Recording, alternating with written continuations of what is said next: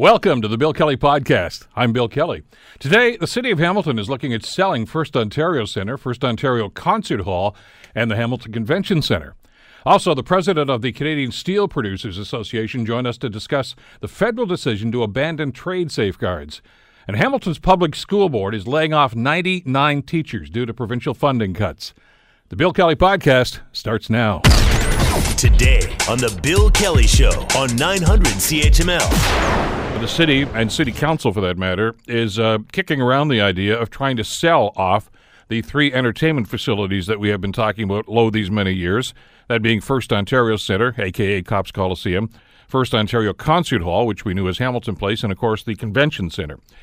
Well, we'll get into the validity of whether or not that's a good idea in a couple of seconds. As a matter of fact, I want to bring John Best into the conversation, publisher of the Bay Observer. John, as always, thanks so much for joining us today. My pleasure, Bill. Not surprising that they'd be kicking around this idea, but is this too little too late? Well, it's never too late to solve a problem that isn't going to solve itself, Bill. Clearly these facilities are underperforming. The arena particularly, it simply is falling apart, and I think some of the reports suggest it needs 30-odd million in sort of short-term repairs and 68 million long-term. So, that's not viable. There's no funding plan in place with the city to do any of that. The convention center really was a problem from day one in the sense that it probably never was big enough to attract the kind of conventions that people dreamed of getting. And of course, we also, back in those days, back in the 80s when it was being built, we had a mismatch in terms of we didn't have hotel rooms, so that was another problem. So we always seem to be a little bit out of sync with these things. We built the arena to get an NHL team.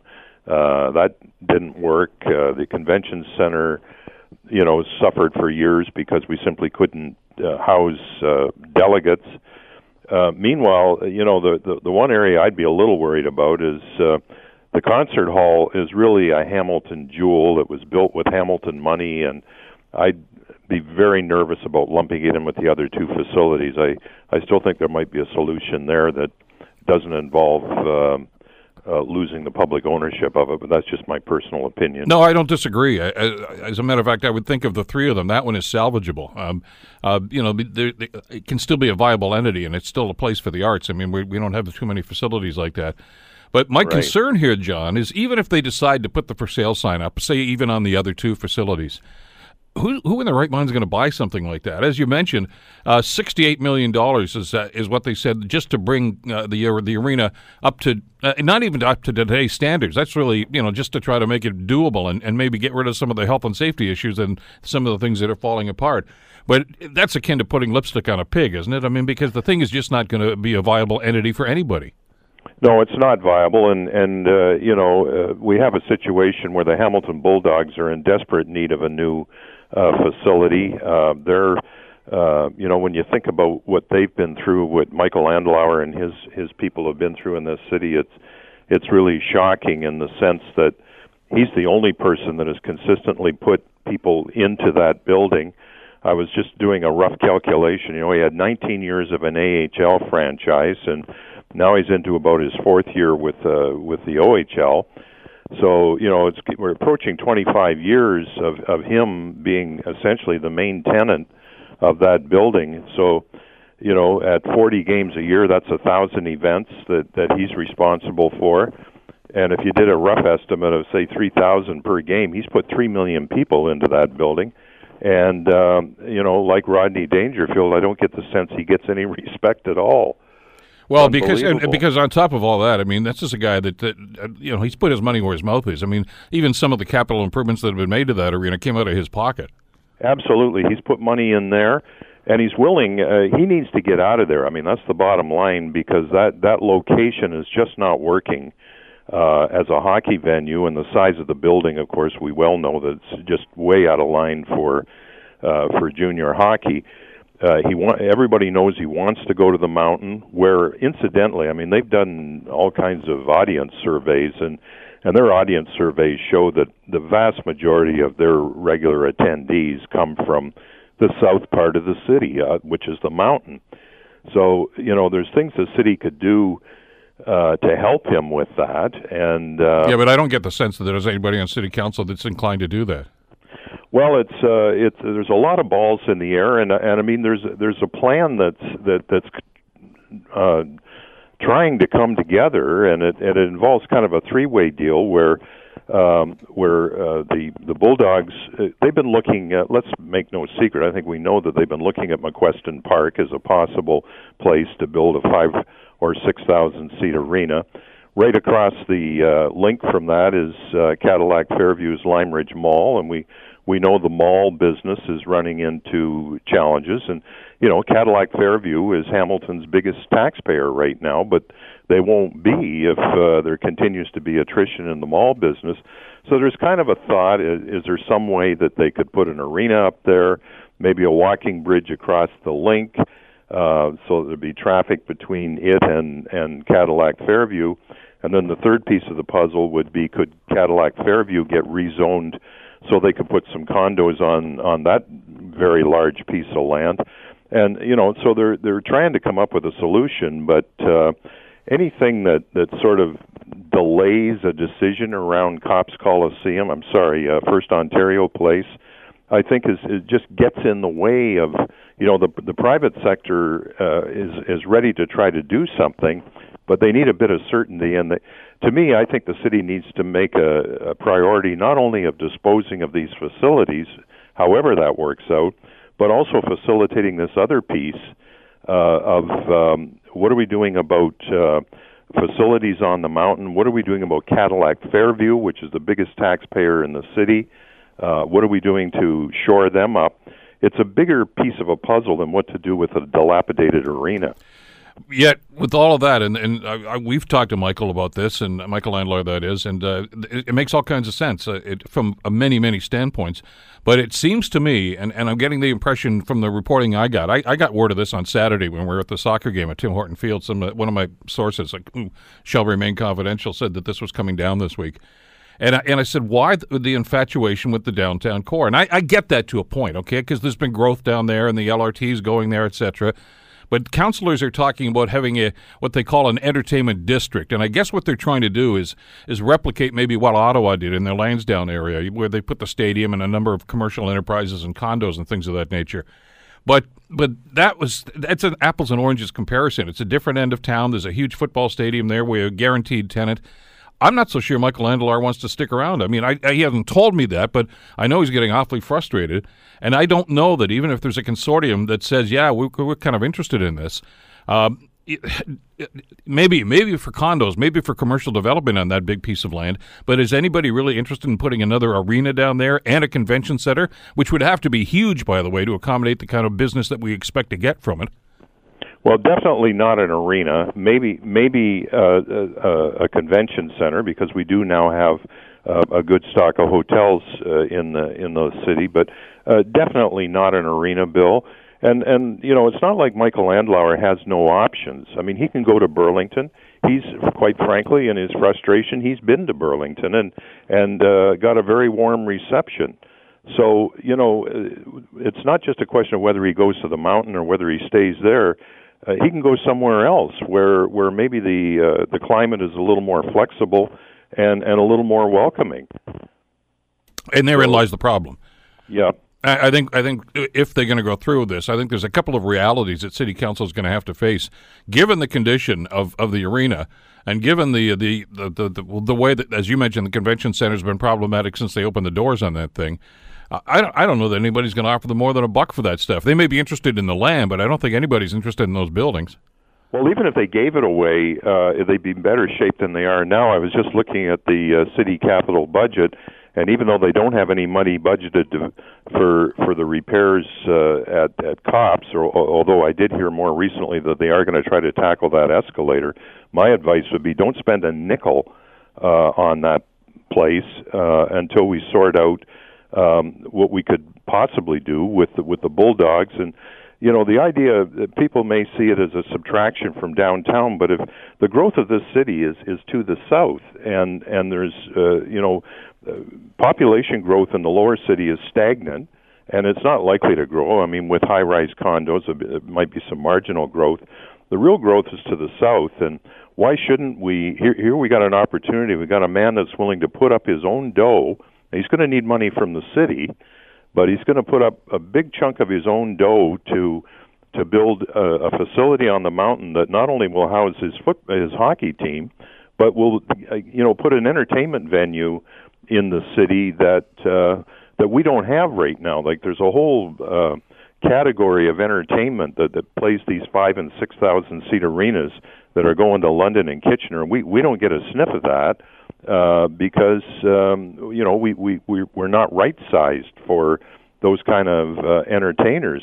Plus, there could be a hockey arena with a team like the Bulldogs does 40 dates a year and some practices.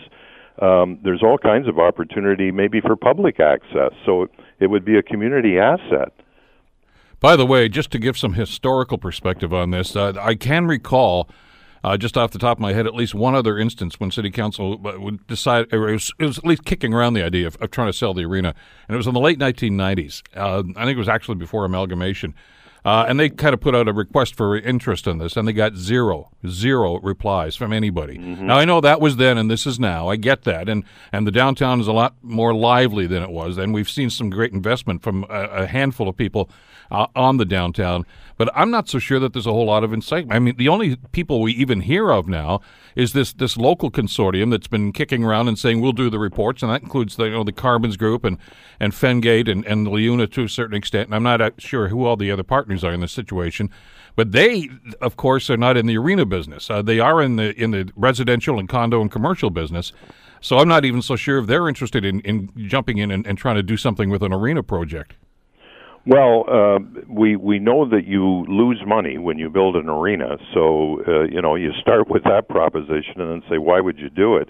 I think the answer, certainly for the arena, is that it be redeveloped as at this point I would say condos, because we still got a lot of office space that hasn't been taken up yet, but it seems to me that if you want to revitalize that corner, and by the way, after dark, Bay and York is not a great place to be, which is another reason why the hockey team is wanting to get out of there. I mean, we can talk about James Street North and the vibrancy and all of that, and it's certainly there. But you go down to Bay Street and York, and it's not a great place to be after dark. That's the reality of it, and I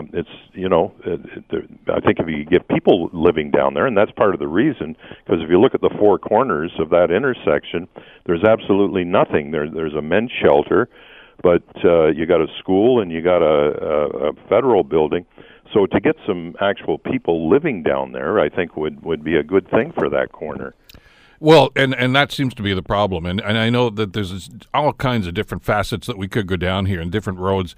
There was discussion, as you can recall, John, even back when they built the arena way back when, that maybe that wasn't the best location for it. It just seemed as if they wanted to seemingly move the development that was happening back in those days west of the downtown core. And I'm not quite sure what the rationale was for that, but you've seen a couple of different buildings down there, and I guess they expected everything to grow up around it, and that's just not going to happen.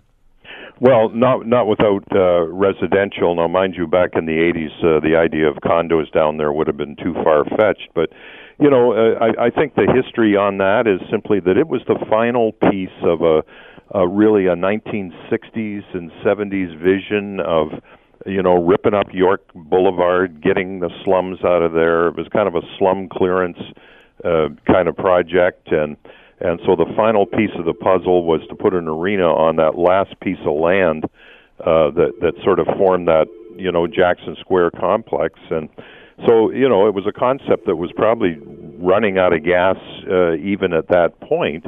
And of course, the NHL situation was so much more fluid in those days. There actually was a chance of getting a team then.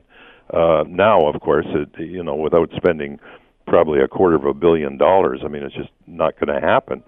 Well, and the politics of that, I think are clear to just about everybody right now. As long as Buffalo and Toronto have franchises, they're not going to stick a team here. That's the bottom line. So, but you do have to have an anchor tenant, and Michael Andlar is the guy right now, and I don't see too many other options for them at this stage. So No, we got about and 60 seconds left. How are they going to fix this? Well, I think one of the things they could do is approach this whole project that Andlauer wants to work on, the Cadillac Fairview. I mean, it's great to be obsessing about downtown, but your biggest taxpayer has got some issues, and he'd like them to be addressed. And Mr. Andlauer is part of the puzzle. I'd put some urgency on dealing with that whole business. As far as the real estate deal, whether you tear down the arena or not, that's something that can kind of take care of itself. I wouldn't spend any more money on repairs, and wouldn't spend a lot of money on further studies other than maybe getting Barnaky or somebody into commercial realtor to take a look at the thing and give them some advice. Well, we'll find out how council's going to handle this sooner than later, I guess. John, thanks as always. Appreciate your time today. Thank you. John Best, publisher of the Bay Observer. You're listening to the Bill Kelly Show podcast on 900 CHML. Yesterday on the program, we talked with Hamilton East Stony Creek MP Bob Bratina, who is also the chair, of course, of the co-chair, actually, of the Canadian All-Party Steel Caucus up in Ottawa. And he was trying to explain exactly why the federal government has lifted some safeguards that have been in place for the last little while for the steel industry, suggesting that it was a very complex situation. Well, a number of people in the industry are very concerned about this and very worried about being exposed to, well, possibly things like dumping of steel and a number of other things that could happen here, which is not going to be very healthy for the industry. So we wanted to get that perspective just to give you a full picture as to what's going on. And to that end, we're pleased to welcome to the program Catherine Cobden, who is the president of the Canadian Steel Producers Association, joining us here on the Bill Kelly Show on CHML. Catherine, thank you so much for the time. It's good to have you with us today. Thank you, Bill. It's great to be here. Well, we heard from the representative from Bob Bratina yesterday about this. Give us your side on this. And maybe if you could back up just a little bit for those that maybe didn't hear the interview yesterday, about what safeguards were in place and why they were there and how effective they were for your industry. Yeah, so we had safeguards in place for 7 different and important steel products that are produced by Canadian steel companies across the country. And the purpose of the safeguard is to protect the domestic market from surge of imports. So what that means is importers can supply the Canadian marketplace, but at a level that's consistent with what they've been doing historically. And given the situation in the world, like the 232 tariffs in the United States, safeguard measures in many other countries, we are extremely concerned about diversion of steel products to our country. Now that those safeguards are lifted, we think that that's an inevitable outcome. So, and by the way, we should also mention that of the safeguards that are left there, the 2 Hamilton steelmakers, ArcelorMittal, Dofasco, and of course Stelco, are pretty much exposed, as are a lot of other factories around the country. Yes. In fact, we really had hoped that all 7 would be put in place. We advocated and advised the government strongly that that was the case because all of these products need to be protected. It's great that 2 were, but that represents a very small amount of the overall steel production that we are concerned with. So we must figure out a new path now that the safeguards have lapsed as of Sunday. So we've been working with the government. We've provided other ideas and suggestions on legal pathways that they could put those, the same sort of measures in place to stabilize the market. But we're now launching a 30-day, or involved in the government is launching a 30-day intensive consultation, and we really hope that they hear our views. Catherine, this government decision, of course, was based on a ruling that came down from the Canadian International Trade Tribunal that basically said, as you've already alluded, that 5 of these safeguards didn't need to be in place anymore, that they are no longer necessary. Did you have any input into that decision? Well, certainly our companies provided evidence, and we felt the evidence identified strongly that all 7 should be in place. So we were a bit, let's say, shocked and surprised by the CITT's ruling. Furthermore, I want to point out that Canada wasn't alone in attempting in putting safeguards in place, and the fact that we didn't make them final, it makes us actually now alone on the global stage. What I mean by that is Europe, Turkey, Egypt, Mexico, the list goes on and on of countries throughout the world that have put safeguards and safeguard-like measures in place. So what we're really wondering is why can't why hasn't Canada, and why aren't we moving forward? This is, the global overcapacity is a huge problem. The U.S. tariffs are a huge problem, and we have to respond to protect our Canadian steel workers. There's another element, too, that just to put this in perspective, I guess, is the industry is on pretty tentative ground. I mean, the steel industry, I'm talking globally right now. I mean, there was a period of time, I guess 6-7 years ago, where a lot of people were worried about the future of it in a lot of countries now. And it seems to have gone pretty much the other side now at this point, Catherine, where I'm being told now that on a global scale now, they're producing too much steel, and they got to find a place for it. That's right. So there's about over 30 times the entire Canadian production capacity is global surplus.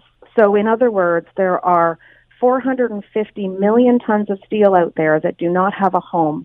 So with the closure of the European market and, of course, the American market, these are very big markets that are no longer available to those foreign steel producers. So without safeguards, they're going to come to Canada. And if that happens, the domestic market collapses and we lose jobs, and we have already begun that unfortunate situation, and we see investments freeze, which has already started to happen as well.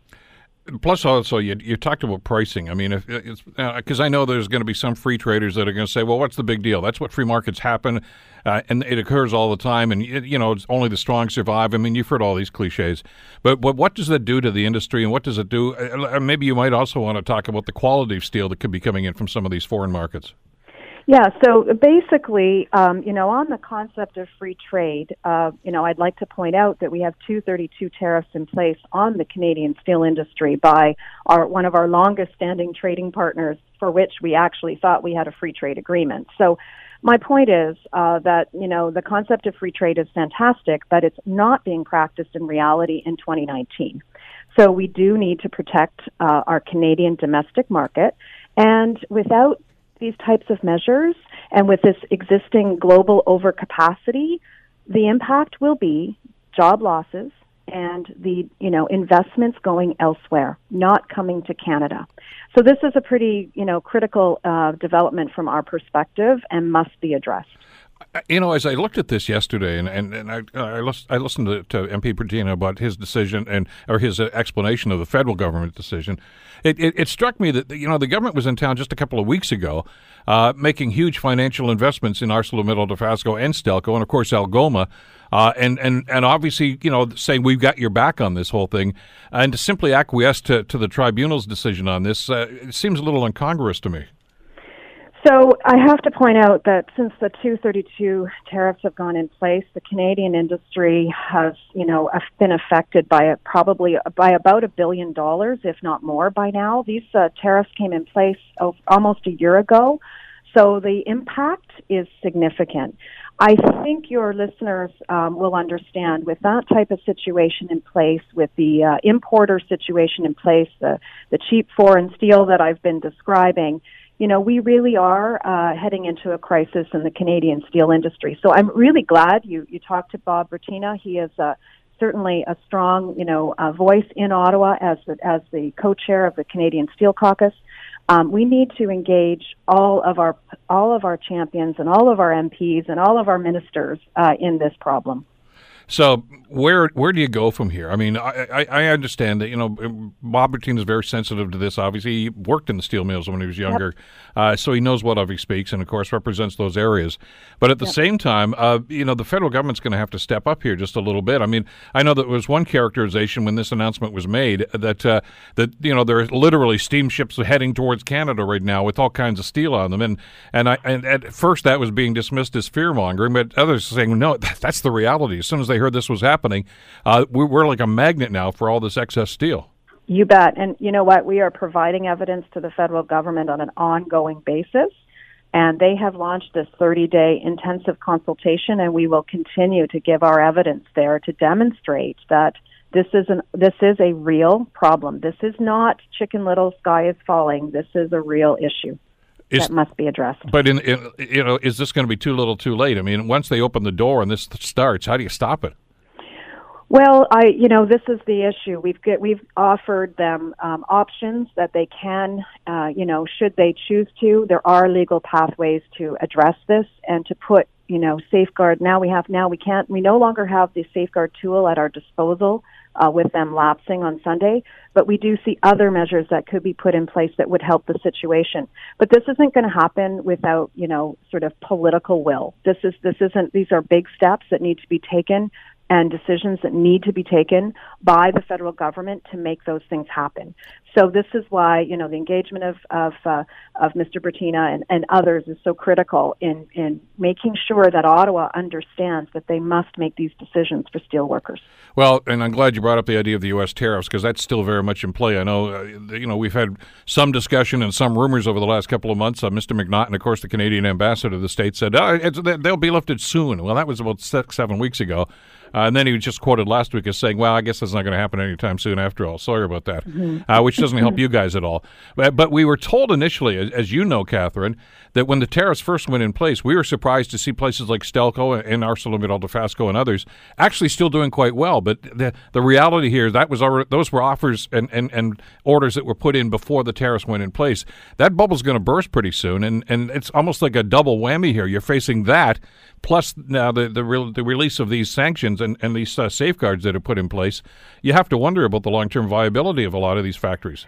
So what happens is you've outlined this very well, that this is why I'm describing this as we're entering into a crisis phase in the industry, and we need the government to hear us.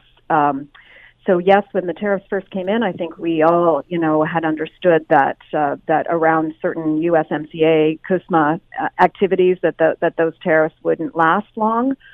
They're still around 11 months later, and this is a real problem. So that drives that, we need to retool the industry, and we need to protect the domestic market.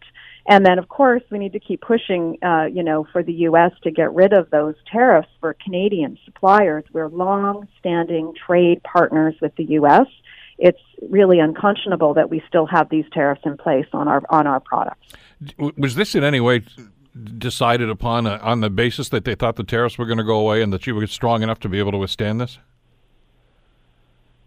Which decision? To remove the safeguards, yeah. Well, I can't. I don't know why they chose to make this unfortunate decision. All I can tell you, Bill, is we're working very hard to change their perspective and have them appreciate the important, what the problem and the position this puts the Canadian steel industry in. The risks to jobs, some of our estimates are 6,000 jobs will be lost related to this initiative alone, and $1.1 billion of investments are likely to be frozen. So this is a critical issue. One of the things I'm disappointed by here, though, is, and you talked about the consultation period, and Bob Bratina mentioned that to us yesterday, too. And that's all well and good, but shouldn't this have happened before they actually came down with their decision? Yeah. I mean, agree. This is kind of leaving you guys out there, on the tightrope without a net below you here. They knew this was probably going to happen.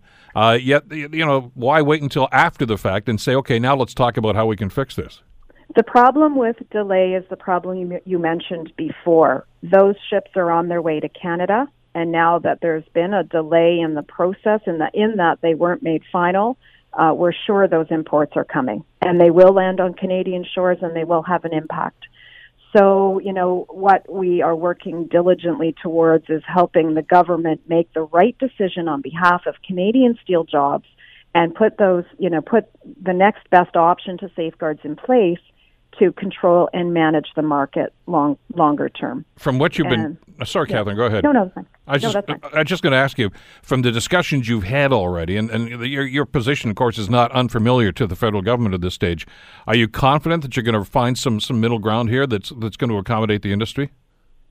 I'm extremely hopeful that our government will understand. We're up to 700 job losses already. I think they have to pay attention to the evidence here and act. And so all I can say is we'll be doing everything in our power to ensure that they understand and that we communicate clearly and demonstrate clearly that this is a big problem for the steel sector. Well, here's hoping that hopeful situation turns into a confident situation, and I don't think we're there yet, are we?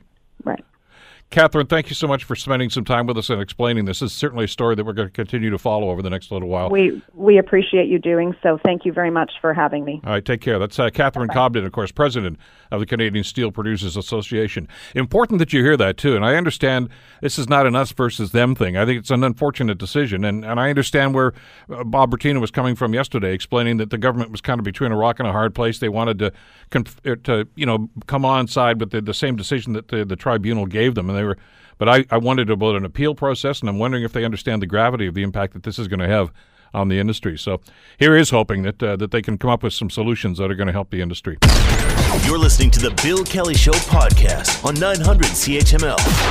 Last week, the education minister was on our program. Minister Lisa Thompson appeared on the program and told us that in reaction to the frustration that a lot of boards of education were talking about and some teachers' unions, and we've been having those discussions on the program for the last couple of weeks, she said that her government, the Doug Ford government, is setting aside an extra $1.6 billion in what they call attrition protection to make sure that, as they said, no teacher would involuntarily lose their job because of the changes that they're making to the education system.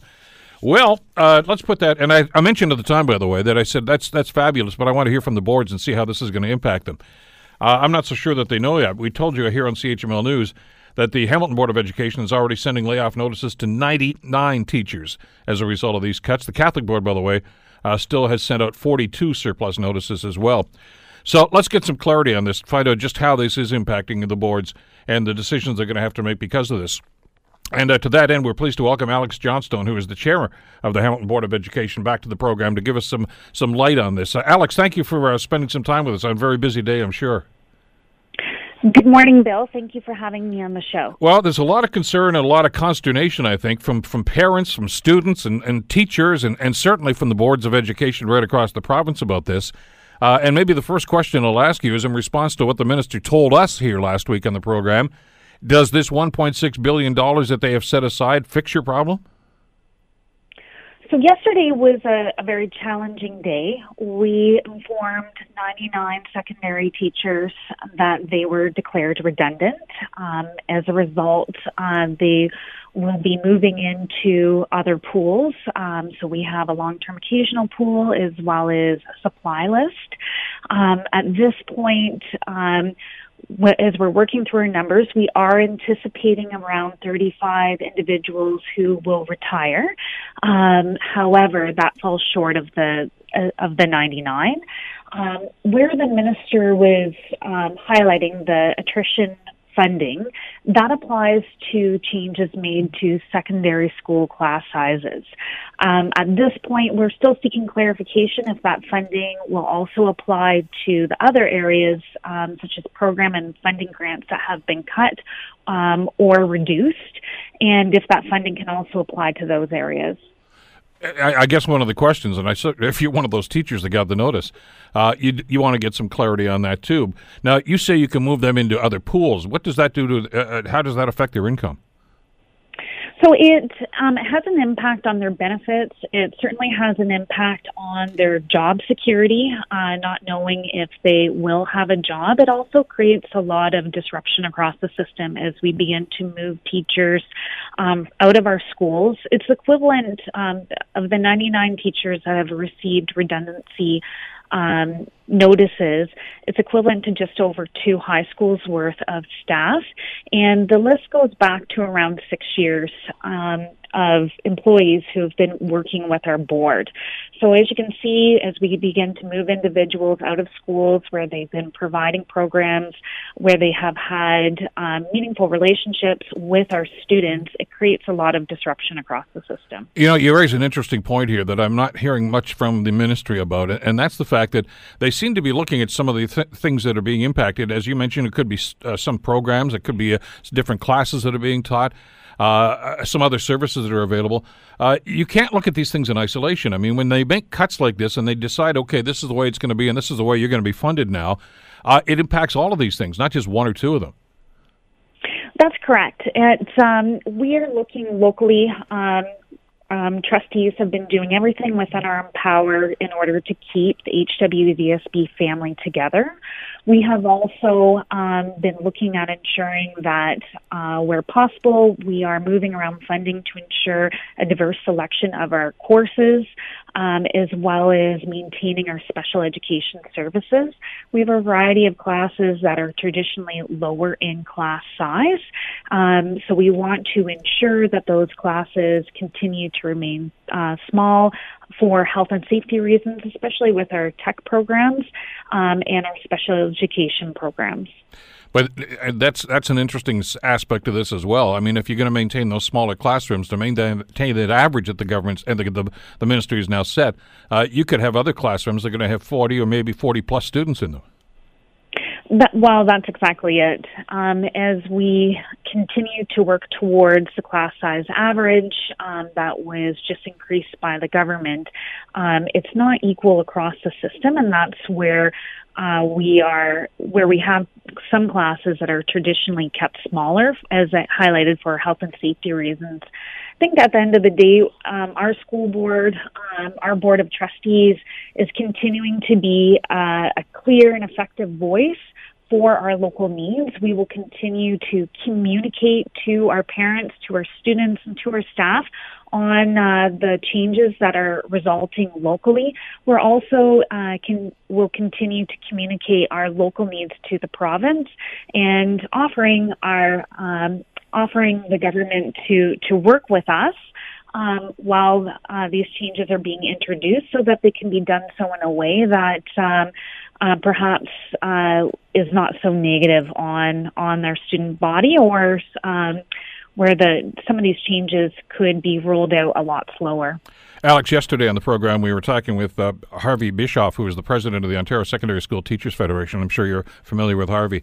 And he suggested what he was actually hearing now is that in some instances schools are going back to the students and saying you're going to have to change the courses that you want to take right now because we're not so sure that those are going to be available for you in September. So they're going to have to have different options all of a sudden.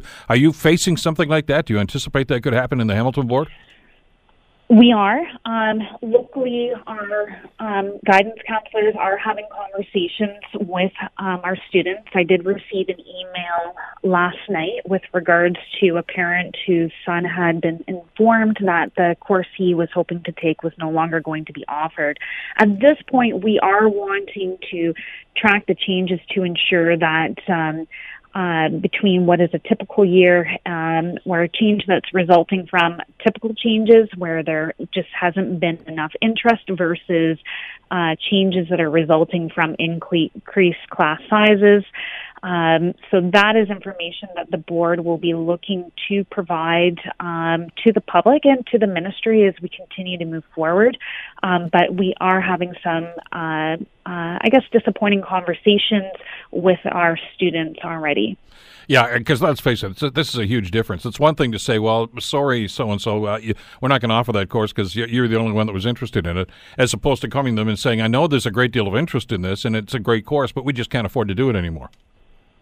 We want to be fair, open, and transparent as we move through this process with regards to how the changes are impacting our board locally. Well, absolutely, in fairness to the students, but at the same time, you've got to look at the reality of what's happening here from the ministry at the same time. And we're getting mixed messages here, Alex, and we in the public here, I think, are getting a little frustrated by this. I'm sure you are, even more so, because these are having a direct impact on you. You know, we had the minister tell us the other day that the funding envelope for the education ministry is actually increased. And she says that's a great thing, but now we find out that the funding per student for the boards is actually going down this year as opposed to where it was last year. How does that impact the kind of services and the kind of programs you can deliver if you're getting less money and with bigger classrooms? It certainly has an impact. At this point, our Board of Trustees, we're continuing to work through our budget process. Our final budget will be passed in June. We are, as we're continuing to go through the information, it has been a challenge. The information or our budget details arrived to us a month late than what we traditionally receive them. And that meant that our board had to start moving forward, putting together a very conservative budget in the hopes that additional monies would be awarded to us.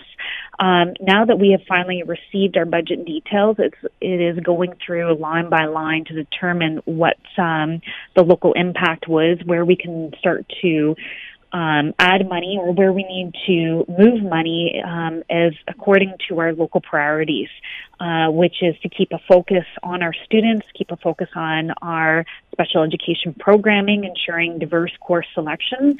It's been a challenging budget process overall, just because of the delay with communication. I think that as we move forward, though, we will continue to communicate. We are concerned. We're concerned locally about the impact that the changes are going to have on our students. In Hamilton in particular, we have a very vulnerable population. We have one of the highest levels of students who access special education services. 26% of our students access special ed. We have 1 in 5 students who are coming from impoverished households, and we also have an extremely high population of students who have English as a second language. So when you're starting to look at the diverse backgrounds that our students are coming from, we are worried about the local impact of the changes that are coming down to us. You know, you use the expression as we go forward. I think a lot of people right now are concerned that we're moving backward here because of some of these reforms that are going on. This goes beyond challenging right now. This is problematic where you're going to have to make some tough decisions and about a number of different things that you're going to have to do here. It's beyond challenging, really, to see what's going to happen. And I guess a lot of parents that I'm hearing from anyway, Alex, are very concerned about what the whole thing is going to look like when this all rolls out. Once you get your budget done, what kind of services you're going to be offering. The other element to this, too, that I couldn't get a straight answer from the minister when she was on the program last week, is what about those support services? What about teaching assistants and the people that are helping out in the classroom? You're going to get larger classrooms. You're having less money. There's a concern among many of those, and I'm sure you've heard from them now, too, that they could lose their jobs, and all of a sudden that's going to put that much more pressure in the classroom. Well, locally in Hamilton, for the past 3 terms, we have been communicating to the ministry that there needs to be a review of special education funding in the province. Boards like ourselves, where we have 26% of our students who are accessing special education services, the funding does not match. It is not per student. It's based on an assumption of a percentage of students who would be receiving the funding, but it is not actual numbers. And with that is where our board annually tops up our special education budget by $2 to $3 million. So we move money from other envelopes in order to support our special education programming. And it supports not just the students who are in receipt of the services, but the entire class. We do have concerns, as highlighted. There was a real opportunity here for this new government to come in and make some changes that would, especially with regards to special education, and we hope as we continue to move forward and work with this government that we will see some changes that we are advocating for locally. When you talk about special needs and special education, and I've talked to you about this in the past, Alex, the Hamilton Board especially offers some incredible programs that people that are in that situation can access. And it's not always classroom learning. It can be specialized learning processes and specialized programs. And you've done an outstanding job of making sure that you capture those people and give them a chance at an education at the same time. Are those being threatened now because of the way that things are being changed from Queen's Park? So locally, we are looking to protect our special education services. That is in our most vulnerable students. So that is paramount. And that is where trustees are going to be making some decisions locally with regards to moving money around where we are able to in order to protect those services. We will work hard. Our staff are exceptional here at HWDSB, and we will continue to find ways to support our students.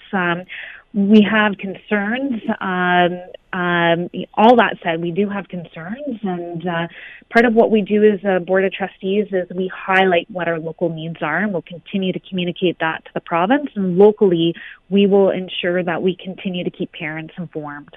So we don't know yet. That's the bottom line here until you can actually get a look at some of these numbers. Well, we're continuing to move through the budget process into June. But it is going to be a priority then, those special needs programs. Absolutely. As it has been in the past. So I just want to be clear on this so our listeners understand exactly what's going on. That you've given up these notices right now, these 99 notices to 99 different teachers. You do expect some attrition, some retirements, but the number you're throwing around here and you guys are working with right now is in the low 30s? So we anticipate 35 individuals will retire. Of the 99 redundancies that were declared yesterday, we know that 27 are resulting from declining enrollment and 2 are from school consolidation. The remaining is a result of the various changes that are coming from the ministry. And so with that, this year, we actually would have been in a position to hire 6 new secondary school teachers had the funding remained the same. Unfortunately, we're now in a position where we are announcing 99 redundancies. And I'm just trying to do the math in my head here as you're explaining that to us. And by my calculation, and I'm not a math genius at all, that still leaves about 37 teachers vulnerable here that may not have work next year. That's correct. I think as we continue to move forward, we may receive additional retirements. We may receive fewer retirements. But as we continue to move forward, we will be looking for we'll be looking to ensure that staff are offered positions and recalled back as soon as positions become available. But in the meantime, as you mentioned, there's going to be an impact on their benefits. I assume there's going to be an impact on the salary, isn't there?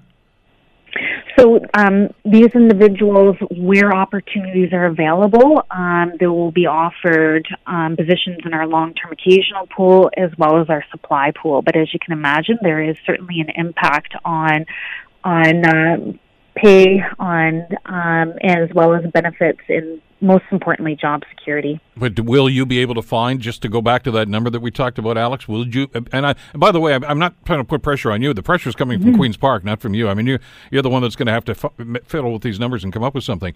Can you find 37 positions within that pool for these people so that they know that they still have a job with the board?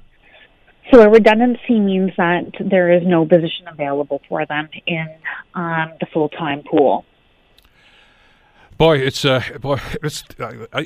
I know you've been on the board for a while now. I don't think anybody that's on the board right now signed up for this sort of thing. I mean, we anticipated that there was going to be a sense of cooperation between the Ministry of Education and the boards of education here. And between a rock and a hard place, I think, is maybe the best descriptor of where you guys sit right now. It is. I think locally that is where our local board of trustees is working to do everything within our power to save every job and to ensure that that all of our students have their needs met. It is a challenging time. I would say the most challenging time this board has faced in a long number of years. That said, we are very committed to high levels of communication with the public, with the ministry, and we will continue to advocate for our local students' needs. Alex, thanks as always for the time today. We'll stay in touch as this story evolves over the next couple of weeks. Appreciate it. Thank you. Take care. Alex Johnstone, who, of course, is chair of the Hamilton Board of Education. And it's important that we go through that because I know that you're going to get spin from the government, from any government. That's what they do when they introduce policy. And the fact that, when the minister comes on a program like this, as she did last week, and say, don't worry about this, we're going to cover the salaries of all those teachers that are going to get notices. You've just heard the math from the Hamilton Board of Education. And even with the idea of attrition and a few other things, the reality is there seem to be at least 37 teachers that probably are not going to be able to find a position next year. And these are teachers that not applying for jobs, but 37 teachers that are currently working. They're going to be told, sorry, we have no place for you now because of what the ministry's doing. And that's only the Hamilton Board. Multiply that by the number of boards around the province.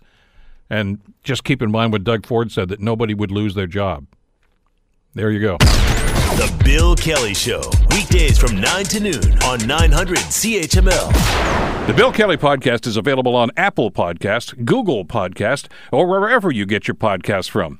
You can also listen to The Bill Kelly Show weekdays from 9 till noon on 900 CHML. I'm Bill Kelly. Thanks again for listening. And don't forget to subscribe to the podcast. It's free, so you never miss an episode. And make sure that you rate and review.